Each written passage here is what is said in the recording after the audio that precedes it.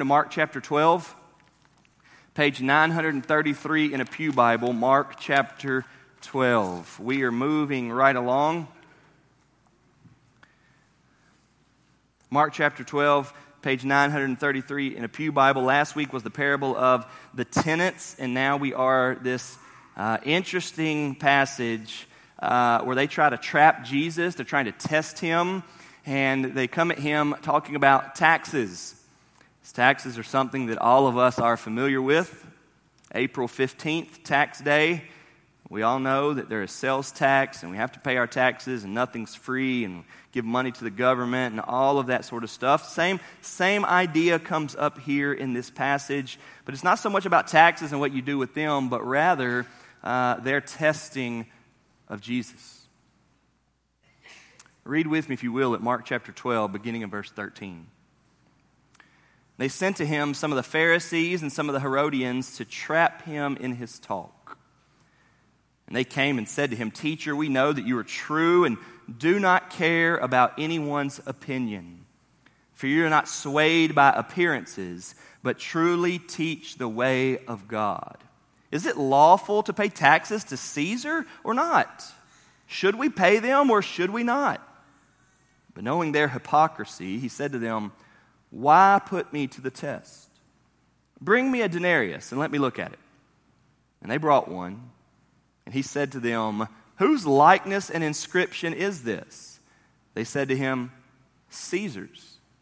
Jesus said to them, "Render to Caesar the things that are Caesar's, and to God the things that are God's." And they marveled at him. We've been in Mark for a while, and we continue to marvel at him, do we not? Our Lord God and Savior is divine. He is the God-man. He is fascinating.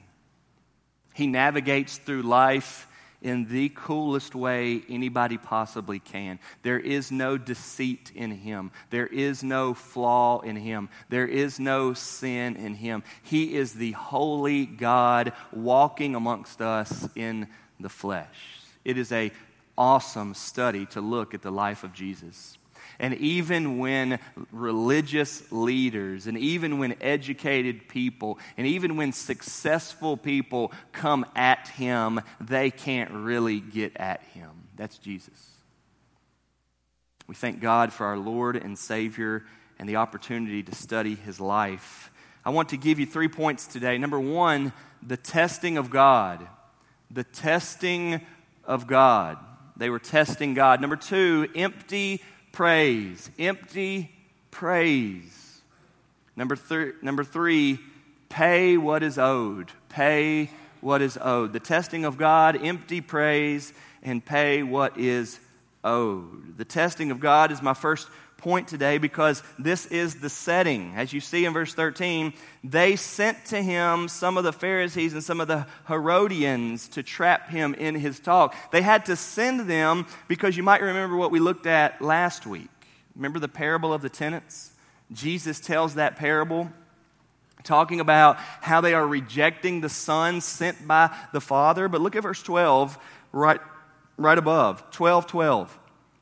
They were seeking to arrest him, but feared the people, for they perceived that he had told the parable against them, so they left him and went away. They were troubled, remember? After Jesus told the parable of the tenants, they were awakened, they were alerted, they were warned that God is talking about them. God is warning them that they have rejected the Son that God the Father has sent, and they could tell that he was talking about them, so they went away. Now, they wanted to get him. They wanted to arrest him. They're hoping to get rid of him altogether. He is shaking up their religion. He's shaking up their system. He's shaking up their lives. He's making people uncomfortable. And you know that being uncomfortable is good sometimes and necessary. It's appropriate. And this is what Jesus does to religious people, even Baptists in Fairdale. Jesus will make you uncomfortable and shake up your life if you want to really look at him and you want to bow down to him and surrender to him. And this is what he does. And so they could tell that he was talking about them and it bothered them, so they went away. And so from a distance now in our passage today, they sent to him some of the Pharisees and some of the Herodians to trap him in his talk. It tells us that they are doing this intentionally. They want to test him. They want to trap him. Verse 13 says to trap him. Verse 15, Jesus says, why do you put me to the test? They knew that they wanted to trap him. Jesus knew that they wanted to trap him. It's really a comical scene to us once you get past how sad it is. Testing God. Do y'all realize that people test God often? Do you realize that people want to trap God often?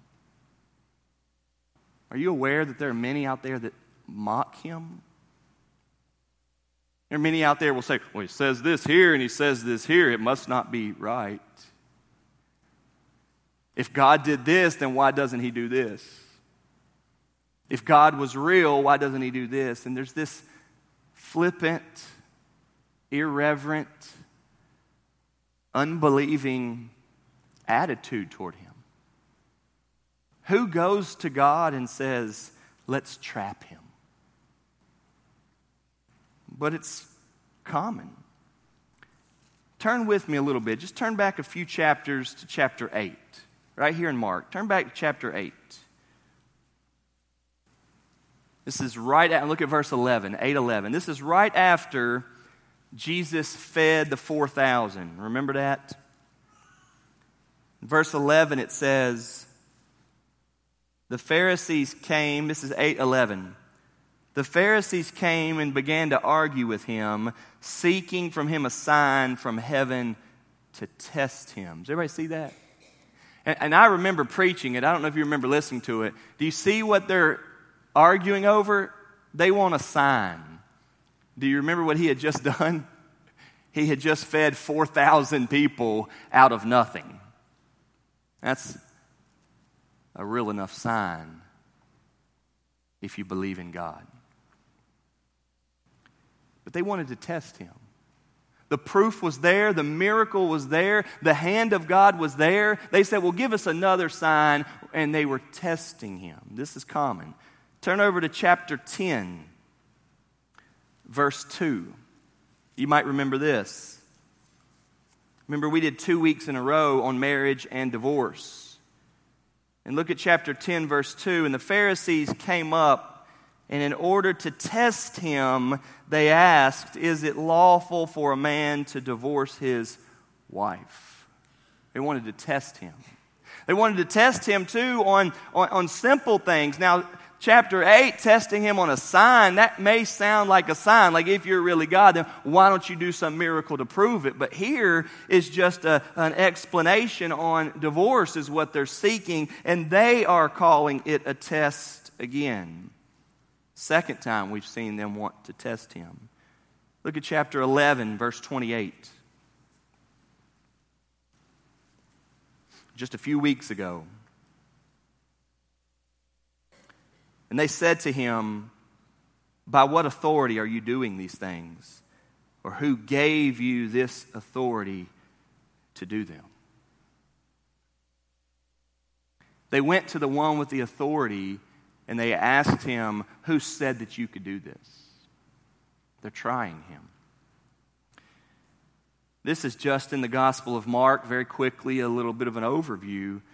People do this a lot. But it's about to pick up even more. What's going to happen, folks, in chapter 12 is they're all coming at him now. Remember, we are close to him dying. We're nearing the end of the Gospel of Mark. Jesus is in his final days, literally his final 3 days. In our passage today, the Pharisees and the Herodians come to him to trap him. But look down to verse 18. The Sadducees, this will be next week. The Sadducees came to him, and they say that there is no resurrection, and they asked him a question about divorce and remarriage again. Actually, when somebody dies and marriage again. So now they're coming at him. Now go to the next passage. Look at verse 28. Now the scribes. And one of the scribes came up and heard them disputing with one another, and seeing that he answered them well, he asked him, which commandment is the most important of all? Our chapter today is the testing of God getting more climactic. This is the testing of God intensifying. The Pharisees are coming at him. Next week, the Sadducees are coming at him. The next week, the scribes are coming at him. And this is all happening right here in this same day. There are many, many people out there who want to test God. Why is that? Well, you test him or trap him, as it says in 12:13, when you're convinced you're right and he's wrong. They were the religious leaders. They were the ones who knew what they believed about God. And in their pride and arrogance, they could not be the problem. So it had to be him. They leaned more on their own wisdom than they did on God's wisdom.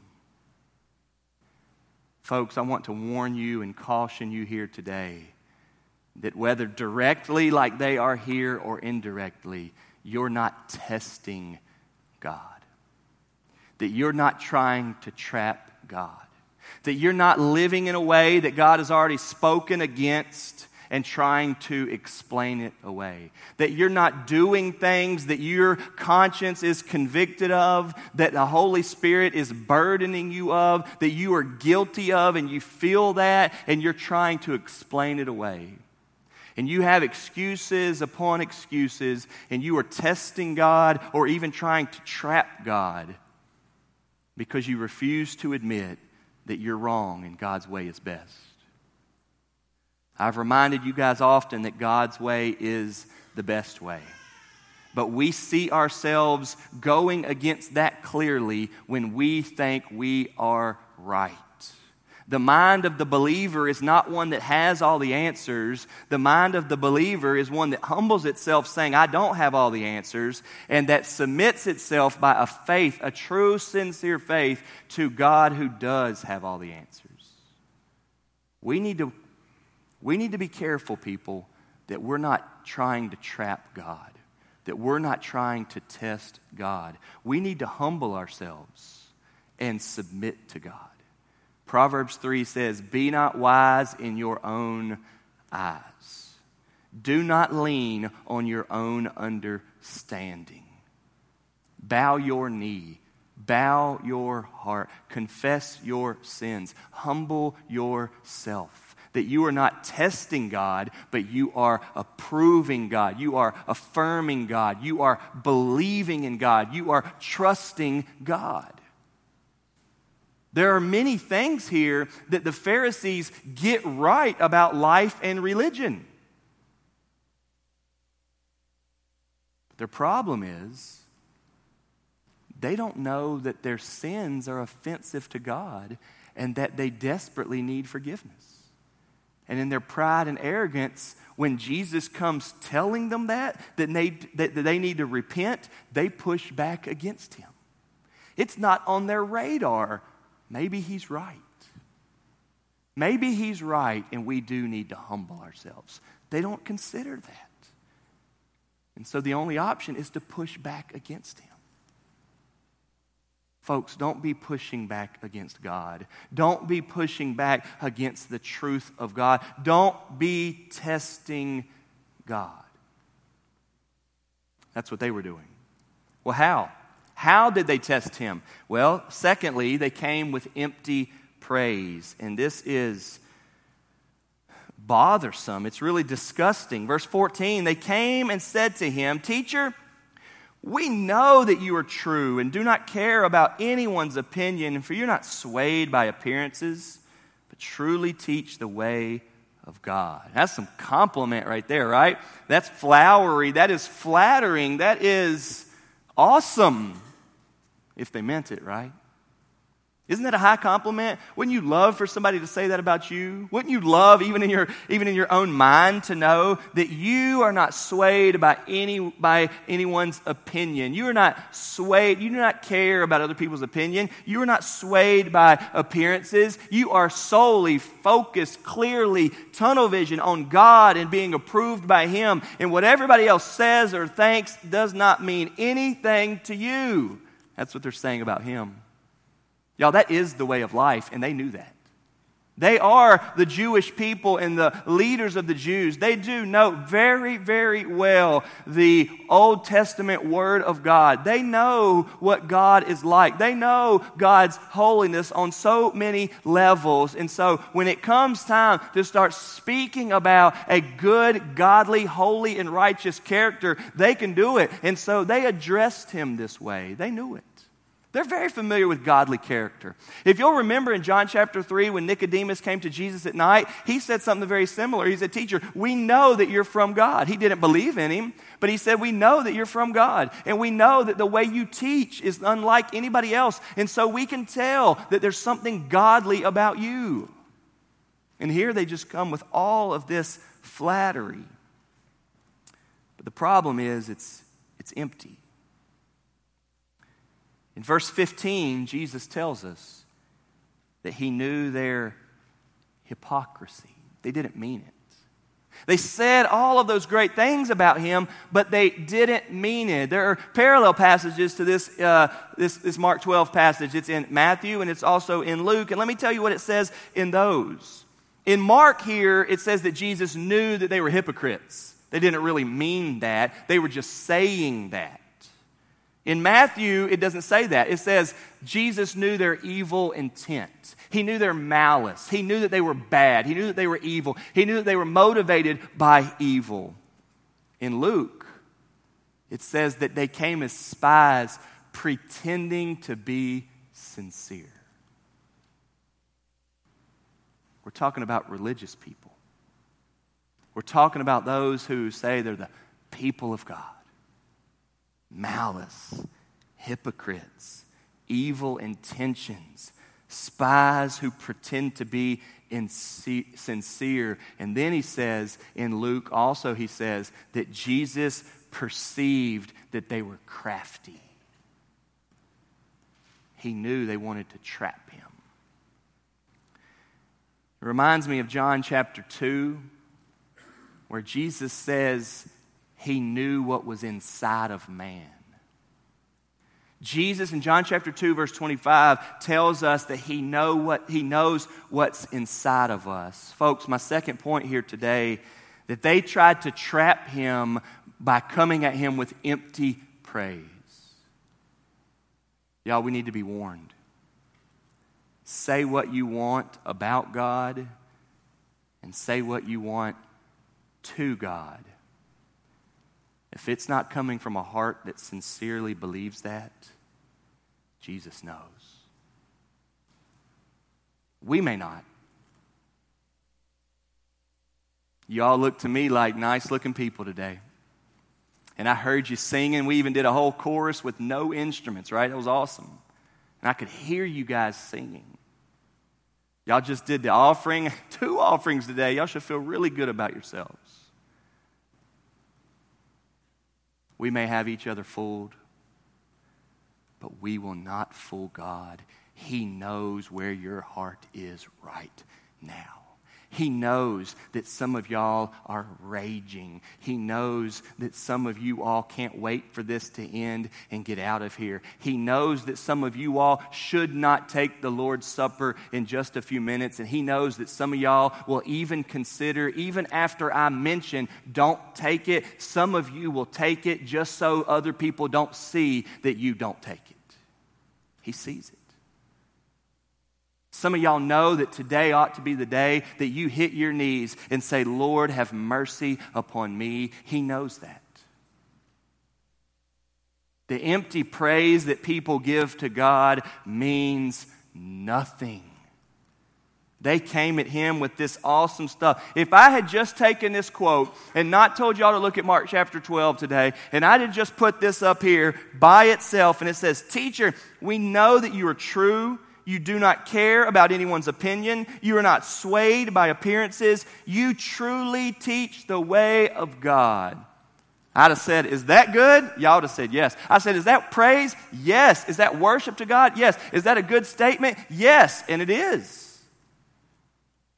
Except for that it came from people that didn't believe it. It came from people that didn't love that about Him. It came from people that didn't appreciate that God is a merciful God that saves sinners, and God is a holy judge that judges righteous people that never repent of their sins. And the Pharisees didn't understand this either. The empty praise of this passage is to warn us.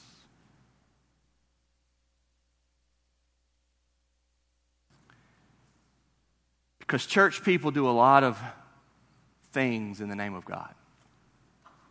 Some of y'all just put in 15 or 20 hours this week on serving the kids for VBS. Takes a lot of work. Some of y'all gave a lot of donations, a lot of time. Some of y'all have given money. Some of y'all just put in more money for the offering for Ecuador. Church people do a lot of things in the name of God.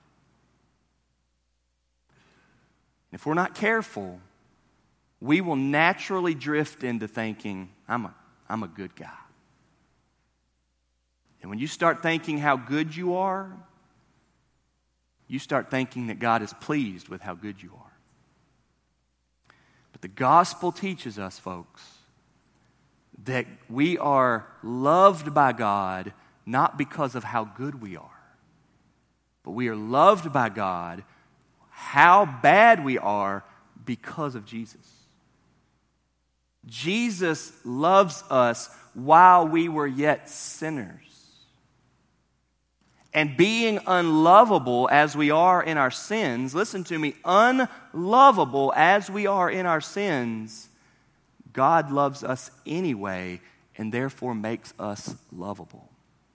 We're not lovable because of who we are. We are lovable because of who He is. And if you try praising Him on your own strength because of how good you are, it's not praise. He doesn't want it. He saw their hypocrisy. He could tell their evil intent. You and I couldn't. If somebody walked in here right now and said those words to us, we would naturally think, man, that's great. They love the Lord. But the honest truth is, we don't know. Folks, we need to be careful with empty praise. We need to make sure that the words that come out of our mouth are the meditations of our heart. That before it gets to the air and to the vocal cords, before it gets to our ears, it's already been treasured in our heart.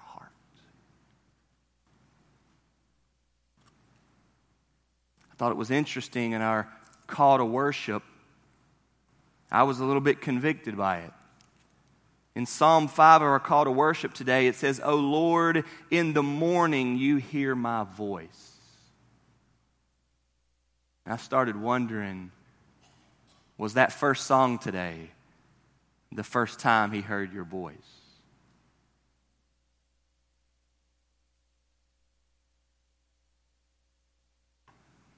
Were you singing because you came to worship, or were you singing because everybody else was?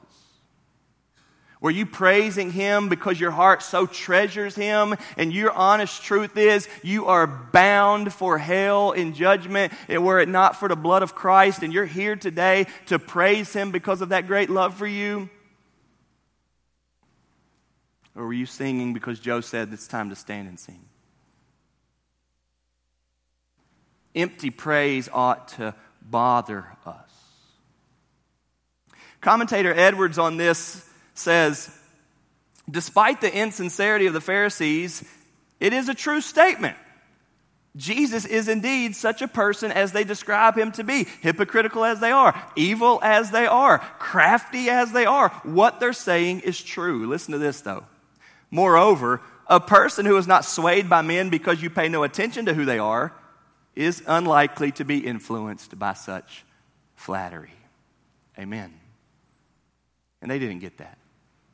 Their evil, crafty, hypocritical ways have them in position to try to trap him by flattery.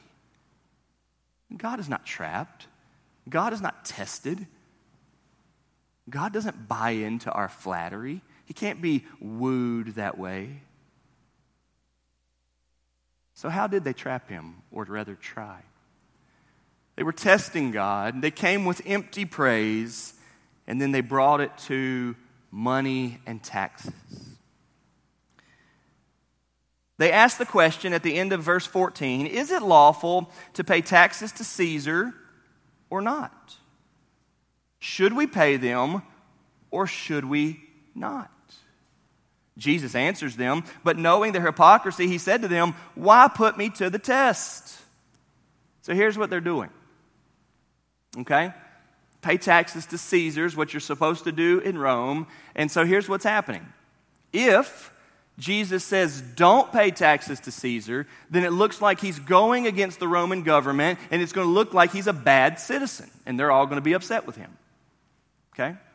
If he does say, yes, you're supposed to do it, Jesus being a Jew, who the Jews are looking at him to see whether he's a real Jew or not, it's going to upset the Jews because the Jews are aware that this tax is something that the Roman government is doing simply to burden them.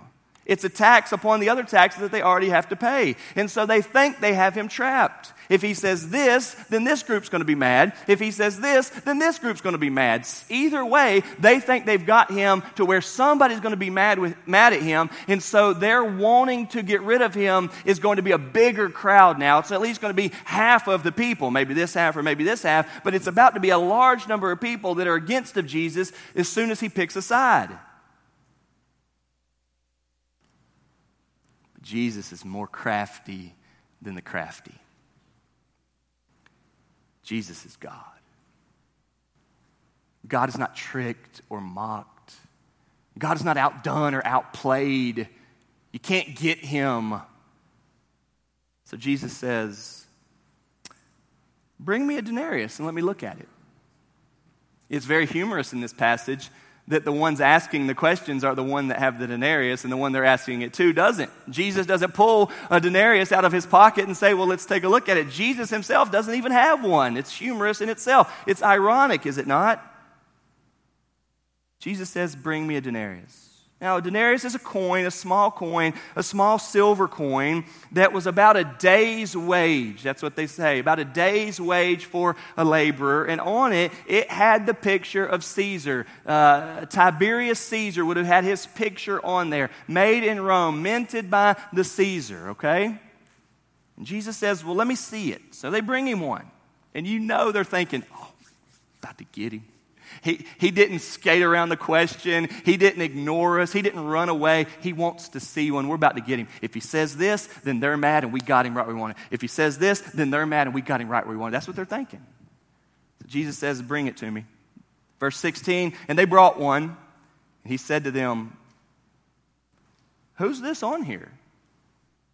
You do this in elementary school with the kids, right? Like who's on the penny and who's on the dime, and who's on the nickel and who's on the quarter. And most kids in elementary school should be able to tell you that, although we've long forgotten.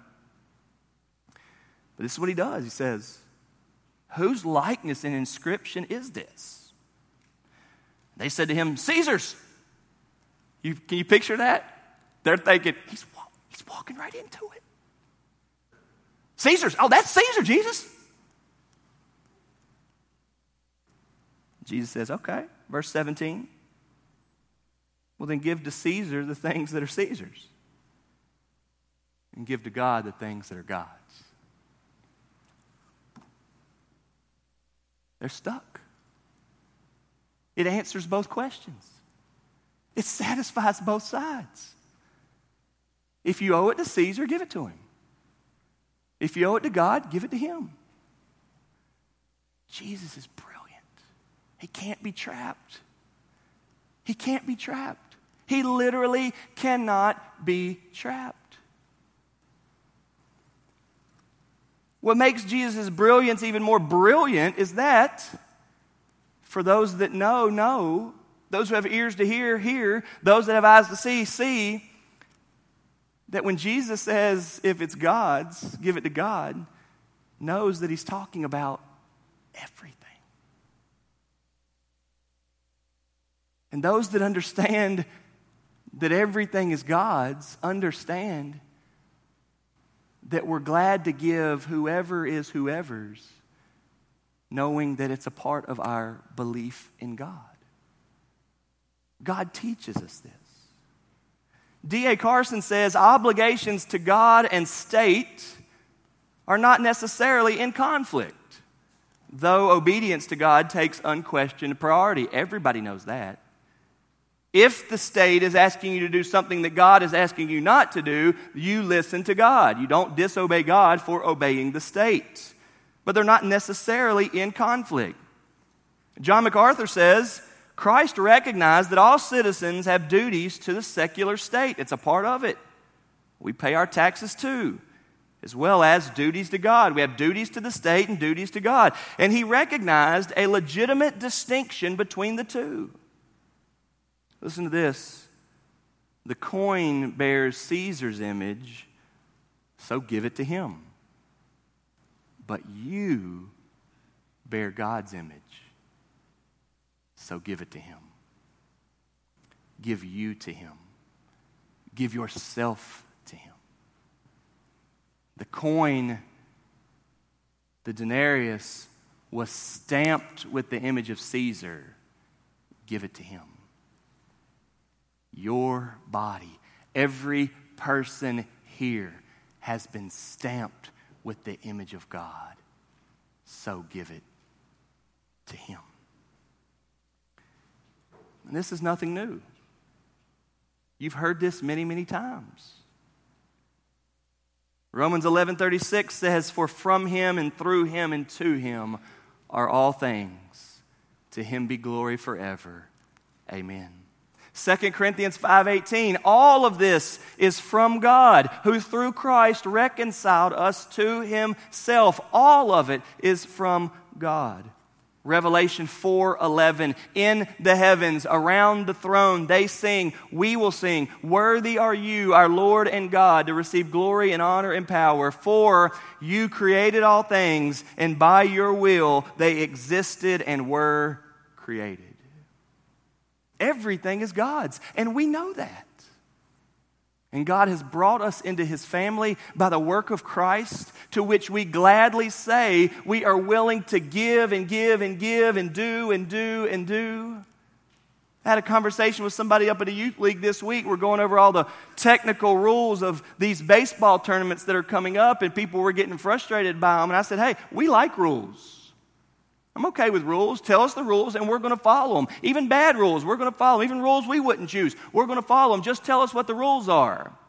It's when we don't understand the rules or don't know the rules that things get hectic, when things are out of control. When we come to understand that life is God's, God made us, he's our maker, he loves us, he forgives us. When we come to understand that, we find true freedom, we find true life. We now live for God. If we've got to pay our taxes, we're glad to pay our taxes. We don't like it, but we understand it because God is the one who gives to us. Everything comes from God. Had a conversation last night with a lady I know who is such a huge giver. And I said, thank you so much for your giving. And she said, the more and more I give, the more and more I get. She told me that last night. She said, I can't stop giving. I can't get rid of my money. There's more of it every time I give. That's what she said to me. We understand this about God. God is God.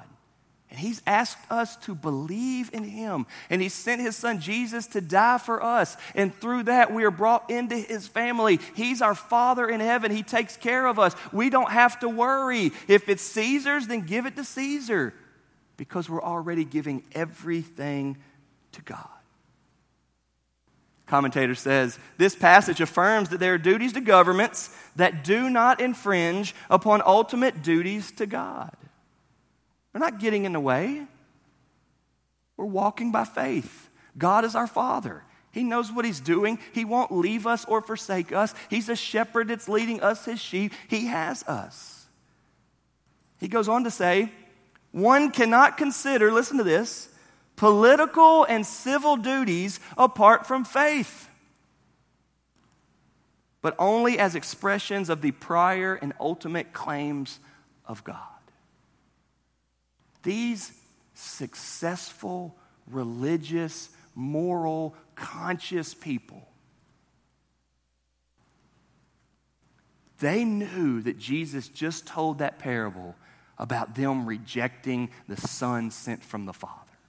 So they left. Then they came up with a plan, and they sent the Pharisees to trap him. And they thought this question was going to get him good. And his answer is, if it's owed to Caesar, pay it to Caesar. And if it's owed to God, give it to God. To which everybody who believes says, I owe him everything. You know, I got to thinking about that this week. I feel good. I'm healthy. And I got a friend right here in Fairdale who has got such poor health. He's the exact same age as me, graduated the same year as me, and he's just got terrible health. He's not doing well. Why is that the case? Is that because I'm so good at drinking my water every day and I'm producing this health and he's not? God gave me this health. You know, I started thinking about how great of a wife I've got and how much she puts up with me and loves me. And I started thinking, you know, why is that? Am I just this amazing husband that Val can't resist? No. The Bible says that our wives are a gift. I've got good parents. They're both alive. They both love me. I started thinking to myself, they're lucky to have me. Just kidding. I started thinking to myself, why in the world do I have such good parents? God gave them to me. Started thinking, why did God give us such a good church? We know so many people that are in the ministry hurting and suffering because they can't get along with their church. I didn't know you guys, and y'all didn't know me. God gave us this. I start looking at everything in life. I love my kids. I started thinking, why do I have these 5 kids that I love so much? God gave them to me. When you start realizing, y'all, that everything you got is from Him. It's from Him, it's through Him, and it's for Him, Romans 11:36 says. It's for Him. The proper response is, if it's God's, give it back to God. Approach it with faith. Be informed by the truth. Believe in Him, look to Him, hear from Him, and then give it all right back. So is the way of God. So is the way of life. That everything in our life is an offering back to God. As Romans 12 says, present yourselves to God as a living sacrifice. Alive and well, not dead. Alive and well, but giving it all back to Him with joy and gladness. They tried to test God. They came with empty praise. They wanted to understand, who do we pay it to? Jesus says, if you owe it to Him, pay it to Him. And if you owe it to God, give it to God.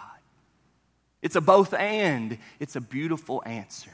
But it's an answer of those who know God that say, yes, exactly right. During the summertime is when sports and athletes are trading teams and money's thrown around and contracts are happening. It seems like in the NHL hockey, the NFL football, the NBA basketball, the ones that aren't playing right now, it seems like that money is going around everywhere and everybody's getting a new contract. In the NFL, the National Football League, they just handed out the largest contract in pro football history. Not sure if you heard about it. The quarterback of the Raiders, I'm not sure if they're Oakland or Los Angeles or where the Raiders are anymore, or maybe Las Vegas now, actually. But the Raiders just gave their quarterback, Derek Carr, you may have never heard of him, they just gave their quarterback the largest contract in pro football history. 5 years, $125 million. That's a lot, isn't it? 5 years, $125 million to be the quarterback for the Raiders. At his press conference, he was happy as can be. I was watching it. And one of the news reporters said to him, "Well, we all know that you're a man of priorities. What are you going to do with all that money?" And I quote, "I'm going to eat a lot of Chick-fil-A." He laughed. He said, "No, I'm just kidding." He said, "I'm going to do what I always do. I'm going to go tithe to my church." Can you imagine a tithe on $125 million? Great day. He said, "I'm going to go tithe to my church. I'm going to go buy my wife a gift, and nothing else will change." That's what he said. And he said, "I want y'all to know that that's how I've always been." He said, "In college on a scholarship, they give you $700 a semester for spending money." He said, when they'd give me that $700 check, the first thing I would do was go tithe to my church. Fascinating. He's a big timer. He makes a lot of money. I don't know how much y'all have, but it seems like a lot of money that he's got. $125 million. And yet in his mind, if you owe it to Caesar, give it to Caesar. If you owe it to God, give it to God. Folks, this is the church of Jesus. Apart from him, John 15:4, we can do nothing. But once we come to know him, our entire lives are a response to him. We are parents wanting to parent back to God. We are husbands wanting to husband our wives back to God. We are grandparents wanting to grandparent our children back to God. We are workers wanting to bend our backs and use our muscles and use our brains back to the glory of God. We are stewards of our health and our time and our money and everything else, wanting to use it back to God. May our lives be worship to him. Let's pray. Father, thank you for this passage in which they tried to trap Jesus.